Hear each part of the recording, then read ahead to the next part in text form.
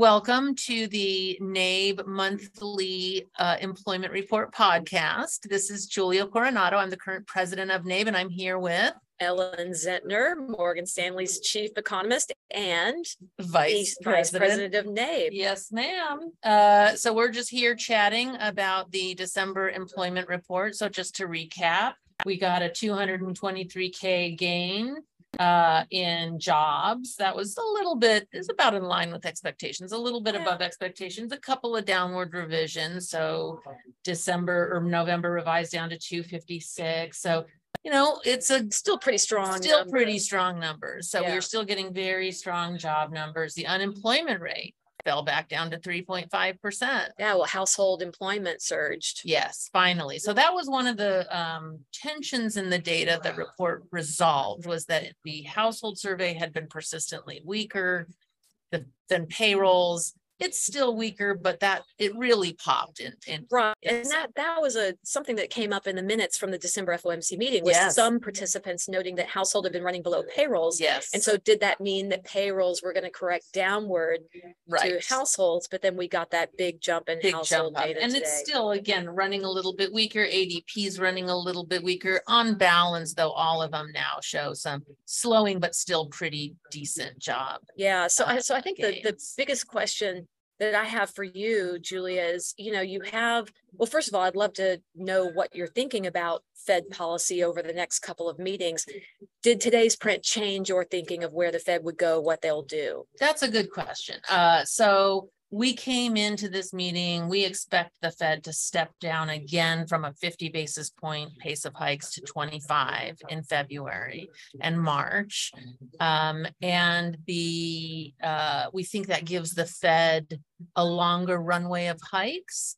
Clearly, they're concerned about financial markets easing ahead of them. So by holding a slower pace of hikes over the market for longer, we think sort of strategically that makes sense to them as they feel their way. Yeah. Also, we do expect that the inflation data is going to continue, you know, in the range it's been in the last two reports. So why are you going to? We expect a low 0.3 on core inflation next week.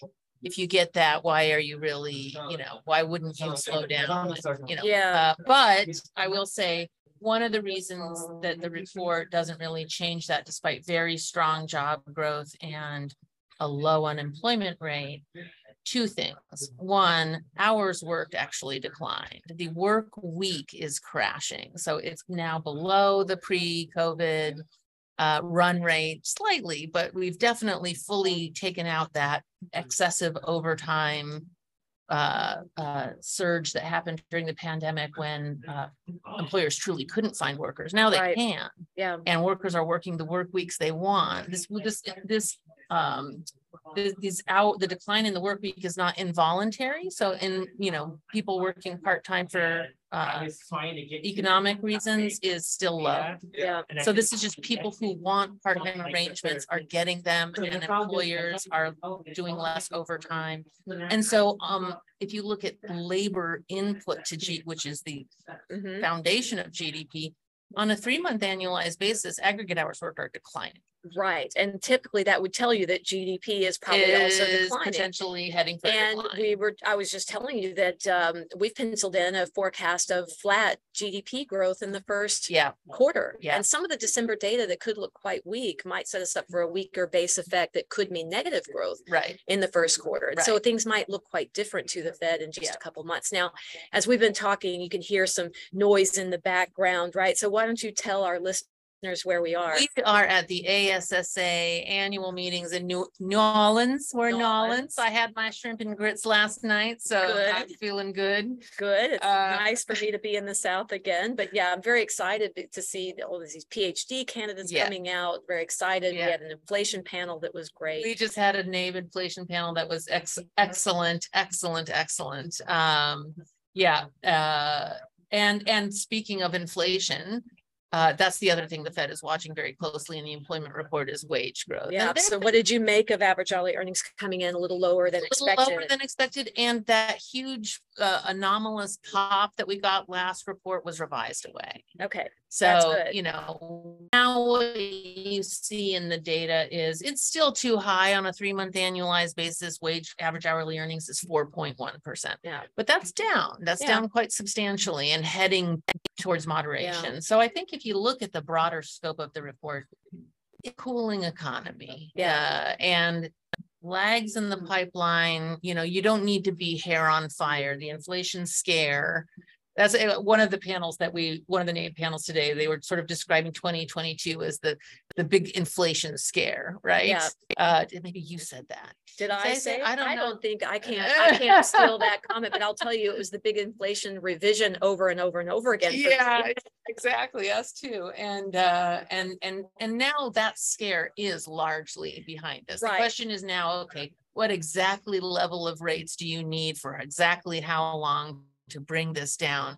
But there's a lot of indicators moving in the right direction. Yeah. And so moving in the right direction. So the lingering question then is cooling a catalyst to get the Fed to stop? Typically it's not just a cooling, but sort of a drop off. Yes. That gets them to stop.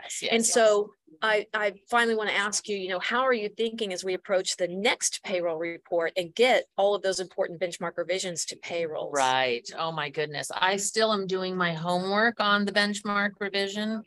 There's a lot of mixed messages. The initial estimate of the benchmark revision was a small upward, but then we got some QCEW data that might unwind some of that.